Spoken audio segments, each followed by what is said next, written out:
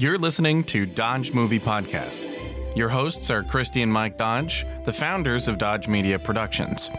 We produce films and podcasts, so this is a podcast about films. Join them as they share their passion for filmmaking. Welcome back, everybody, to the Dodge Movie Podcast. In this episode, we are going to talk about The Spanish Prisoner. It came out in 1997. It was written and directed by David Mamet and starred Campbell Scott, Ben Gazzara, Rebecca Pidgeon, Steve Martin, Rick Jay, and a young Felicity Huffman. The DP was Gabriel Bernstein, who is known for... The DP is Gabriel Bernstein, who also did the 2008 Iron Man, the 2014 Guardians of the Galaxy, The Suicide Squad, and Thor Ragnarok. Do you sense a theme? Yeah, but this is not a superhero film. It is far from a superhero film. The synopsis for this film is: an employee of a corporation with a lucrative secret process is tempted to betray it, but there's more to it than that. The tagline for this film, I have 4 taglines for you and Udo to choose from. 4. Who can you trust with $1 billion idea? Not good.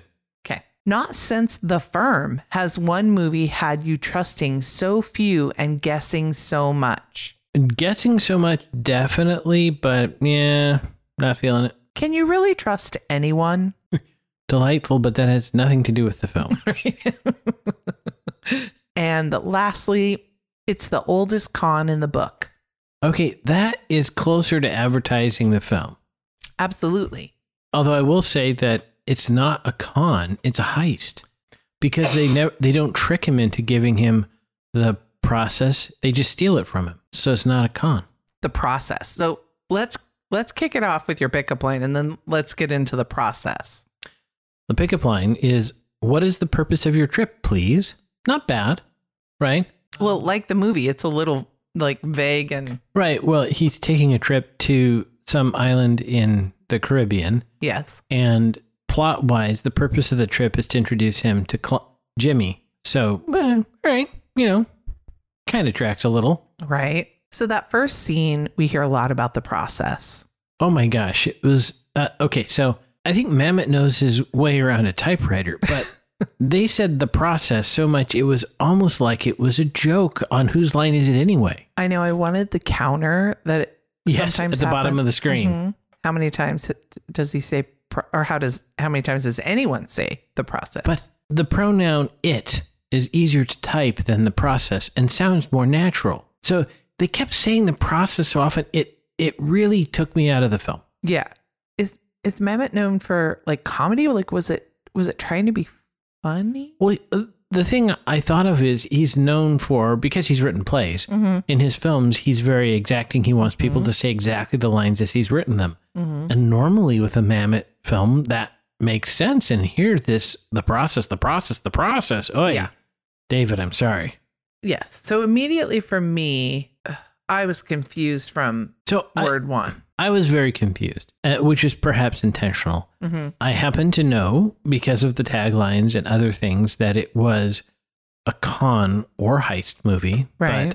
So I was suspicious of everything in that sense. When things didn't make any sense, I thought, oh, well, this is part of the con, right? But even to the very end, and I will say that the ending felt very much like a Deus Ex Machina with... the way it turned out. I was just like, how did all of those people be in the right place at the right time? It kind of didn't make any sense to me at all, other than the writer wants to wrap this up. But even though I knew we were in a con, I still kind of didn't understand. And then when they explained at the end how the con was done, it wasn't like at the end of The Sting or Ocean's 11 where I was like, oh yeah, that's totally cool. It was like, that doesn't really seem like it makes sense. How would they do what? No, huh? I was super suspicious from the beginning of Rebecca Pidgeon's character, Susan Ricci, because she kept kind of like repeating herself or speaking in a way that it just seemed like, is she supposed to be, I don't know what the word is, but it was almost like her character was speaking to the audience or trying to give us clues, but I never could figure out really what, I couldn't figure anything out. Yeah, she did. Her dialogue was a little bit odd in two ways. One way that you mentioned there is it almost felt like little Susie was delivering some exposition, but also it was strangely aggressive in some sense. Yes. And there is a line when Joe visits, I think, her at her apartment above a bakery or what have you. Mm-hmm. And she says, "I'd like you to have for dinner or dinner and breakfast." Mm-hmm. And I was like, that is so forward. It just didn't even make any sense. It didn't, to me, land as like a common like waka waka. And I would think Joe's a smart guy. And of course, if you look like Campbell Scott, maybe people offer to sleep with you all the time. But I felt like with the process, he would be suspicious of this coworker or secretary, or somehow she was at his firm who suddenly wanted to literally jump his bones.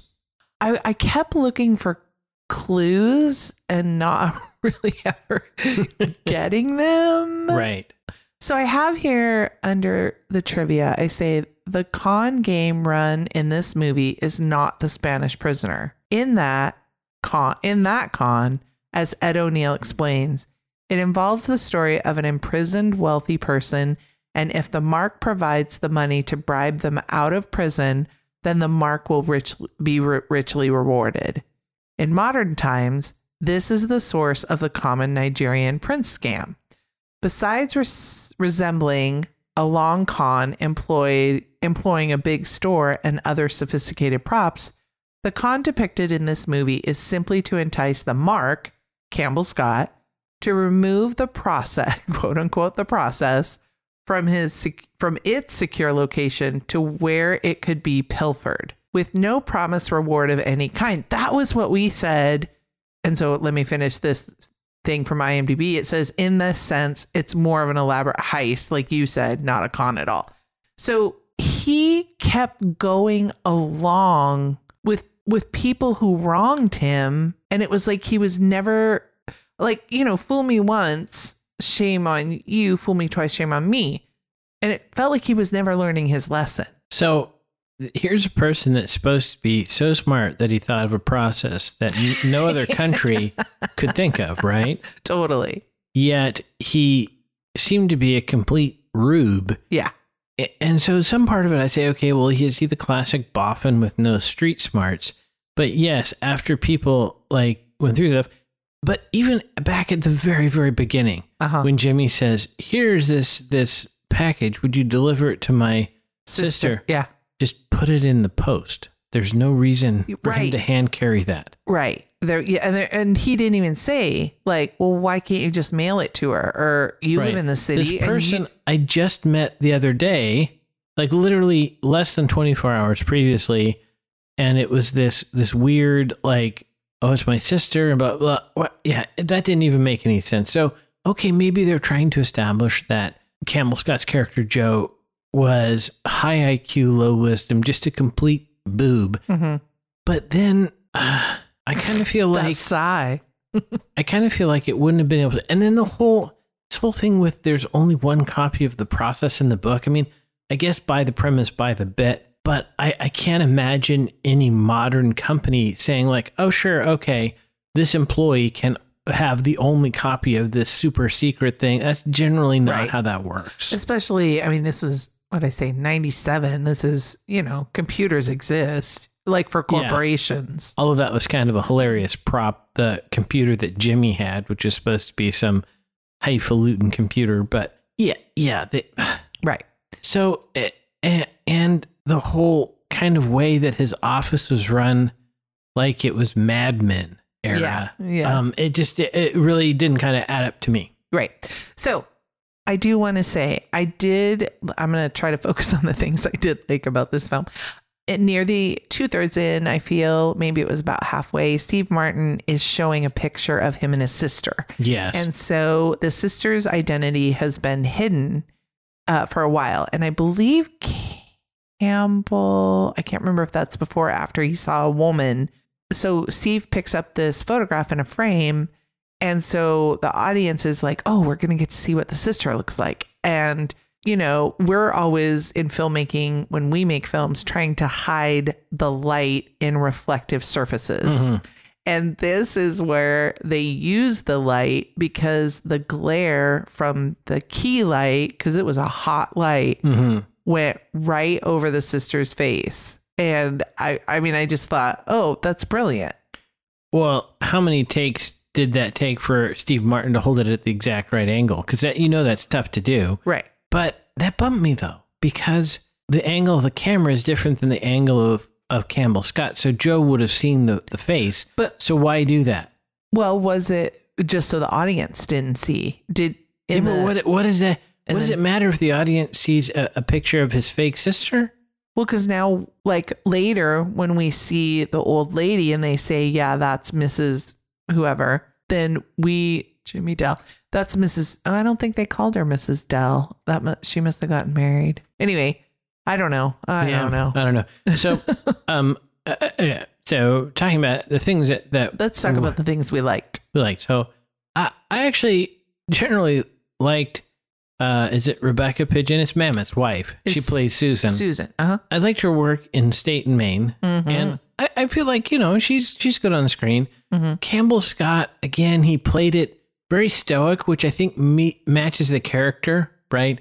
He doesn't seem to have a lot of EQ or a lot of engagement, right? Joie de vivre. No, you're right. He is kind of, because where I first was introduced was Dying Young with Julia Roberts. And I mean, it's a romantic comedy and she falls in love with him. And he's not like Richard Gere charming, like from Pretty Woman. It's like a quiet, but he is, I guess he's very attractive, but he is a little bit of a dud.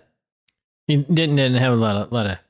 But I really do like his acting, like, because I've seen him in stuff lately. He's usually playing like a cop or a lawyer, or not a cop, but like a detective and a lawyer or different things. Anyway, sorry, sidebar. So it was it's a less comedic role for Steve Martin. Although I have to be honest, it was difficult to watch this without realizing it was Steve Martin. And I was actually thinking of Dirty Rotten Scoundrels with Steve and Michael Caine. Right. And because it's kind of the rich guy on a tropical island, that's where my mind went. So that would have been a much more entertaining film to watch, but there's a reason we picked this one for this month. Right. So. And I will say to our listeners, boy, this month's going to be hard. I am going to fall out of my chair if y'all get this one. Without looking at our social media. Yeah. I mean, but even then, I don't know.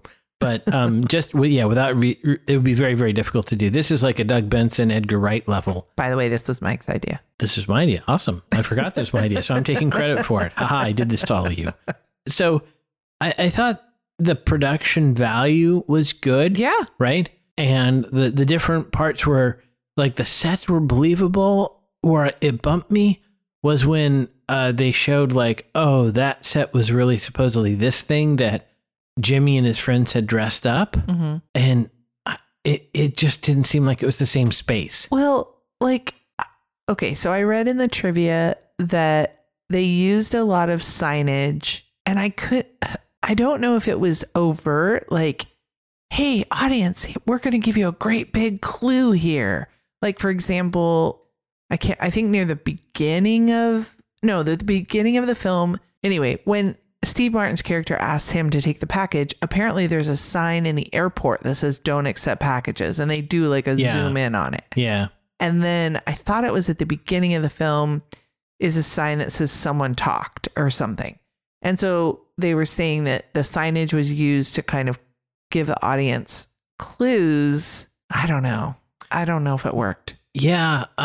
This is one of those films where I think the title makes me feel like it started out with the Spanish prisoner con, and then it just somehow morphed through the writing and the production, and it just never kind of found its way. So for 1997, I think Mamet is I think he's kind of keeps a low profile. Okay. I scoured for interviews of him talking about this film, and I could not find any. I couldn't really find Steve Martin talking about it. I mean, I don't know. It was surprising to me that I couldn't find, I'm always searching for, okay, explain this to me.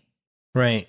So I made a note under cinematography that there was a close up of the bolt on the darkroom door. And What that mostly reminded me of was my very own close-up of a light in the ceiling on the elevator. Mm-hmm. It felt like it was covering an edit or something, right? Right. And maybe that's it, right? Maybe just when they got in the edit bay and they looked at the footage and like it just didn't come together like Mamet saw it in his head, right? Right. And sometimes it happens. Yeah. So yeah, and that's why I was thinking like, was there a producer that kind of threw around their weight and thought, I know, I don't know. It's just, okay. Did they secretly have Michael Jackson in and they had to cut all those scenes and it didn't make any sense? I don't know. Right. So to stay on the positive. On the positive. But did this film have some of our classic categories? Was there head trauma in this film? I made no note of head trauma. Okay. Was there any romance? Did we get a smoochie? Smoochy, smoochy, smoochy. No smoochies recorded by this reporter. Oh my gosh. Oh. Even though Susan really tried to smooch Joe. Yeah. I mean, it wasn't a rom-com. Nope. But you would think with Susan's character, she either would have made out with Campbell or like Felicity Huffman. Like, why didn't she fall in love with Campbell Scott? Well, I would have expected the Susan character. I mean, she did try very hard to sleep with him, but he's apparently not interested. How about a driving review? Okay, so there was a little bit here. So our first clue that they're not in the U.S. is there's a Mercedes-Benz 280 as a taxi. No place in the U.S. uses Mercedes for taxis, but outside the U.S., they're ubiquitous. They're like Fords. They're everywhere. Mm-hmm. But during the scene where Joe or Jimmy is supposedly shopping for a high-end car, there's a 1948 Lagonda 2.6 liter, which is perhaps the only Lagonda in the movies. Never heard of one of those before. Never seen one. I'm sure that Wayne Carrillo from Chasing Classic Cars is spitting his coffee out right now and knows all about them. But that's a car we never see in the movies. So that was interesting.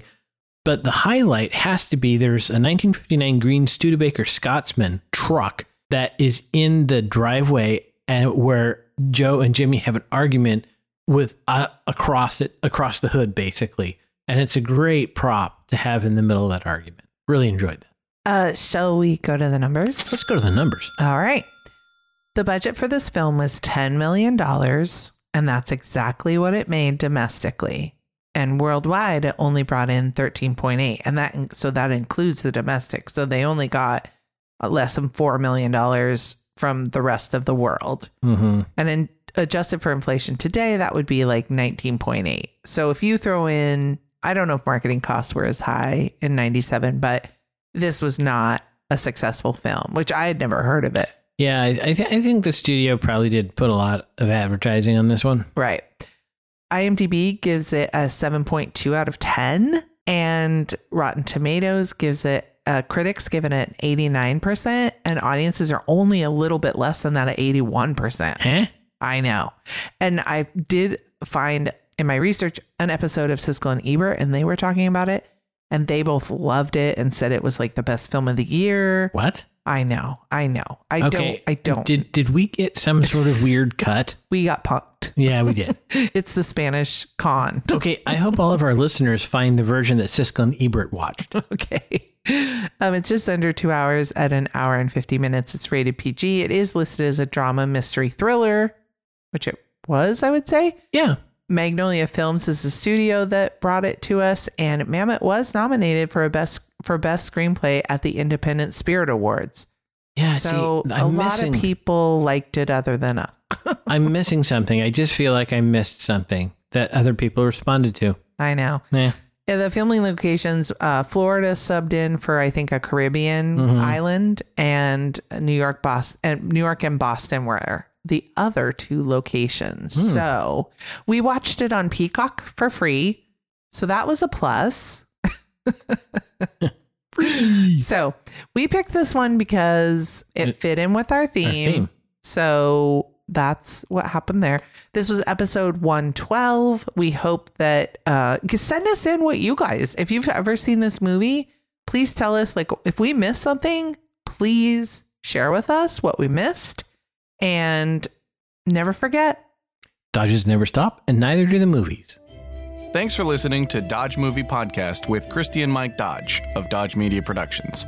To find out more about this podcast and what we do, go to dodgemediaproductions.com. Subscribe, share, leave a comment, and tell us what we should watch next.